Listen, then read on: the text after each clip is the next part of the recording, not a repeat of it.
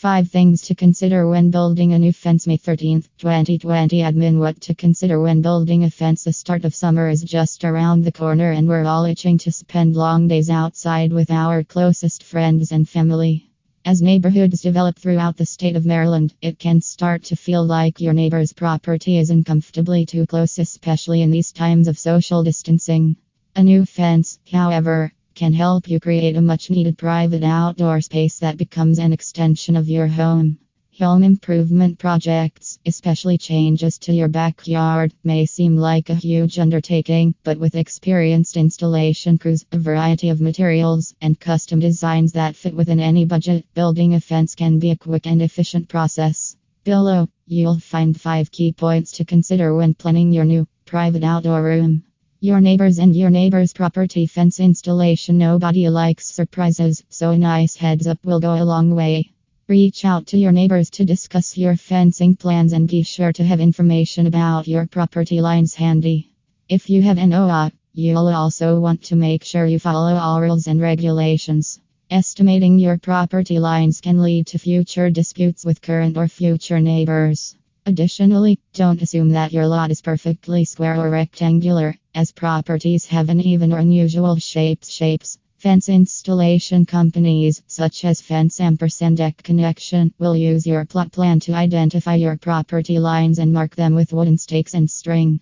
It's always better to err on the side of caution when dealing with property lines. The Fence Height Fence Installation Company near me. Before purchasing your fencing materials, you'll need to determine the perfect height that will give you a sense of privacy and security. You'll first need to check with your local zoning laws regarding construction. Likewise, if you live in a neighborhood with an OA, that can dictate the style and height with very little wiggle room. Depending on the slope of your yard and those of your neighbors, you may discover you may actually need to revise your envisioned height. Project consultants are extremely knowledgeable and can help you determine the necessary height for ideal privacy. You may want to consider, however, varying the design to enable differing views. A fence too high might make you feel boxed in and shut off from your neighborhood. Fencing materials. Your new fence should reflect your home's personality, so the material it's comprised of is one of the most crucial and exciting decisions you'll make during the installation process. It's important to understand exactly what type of materials your fence will require for not only budgetary purposes, but for care and maintenance as well.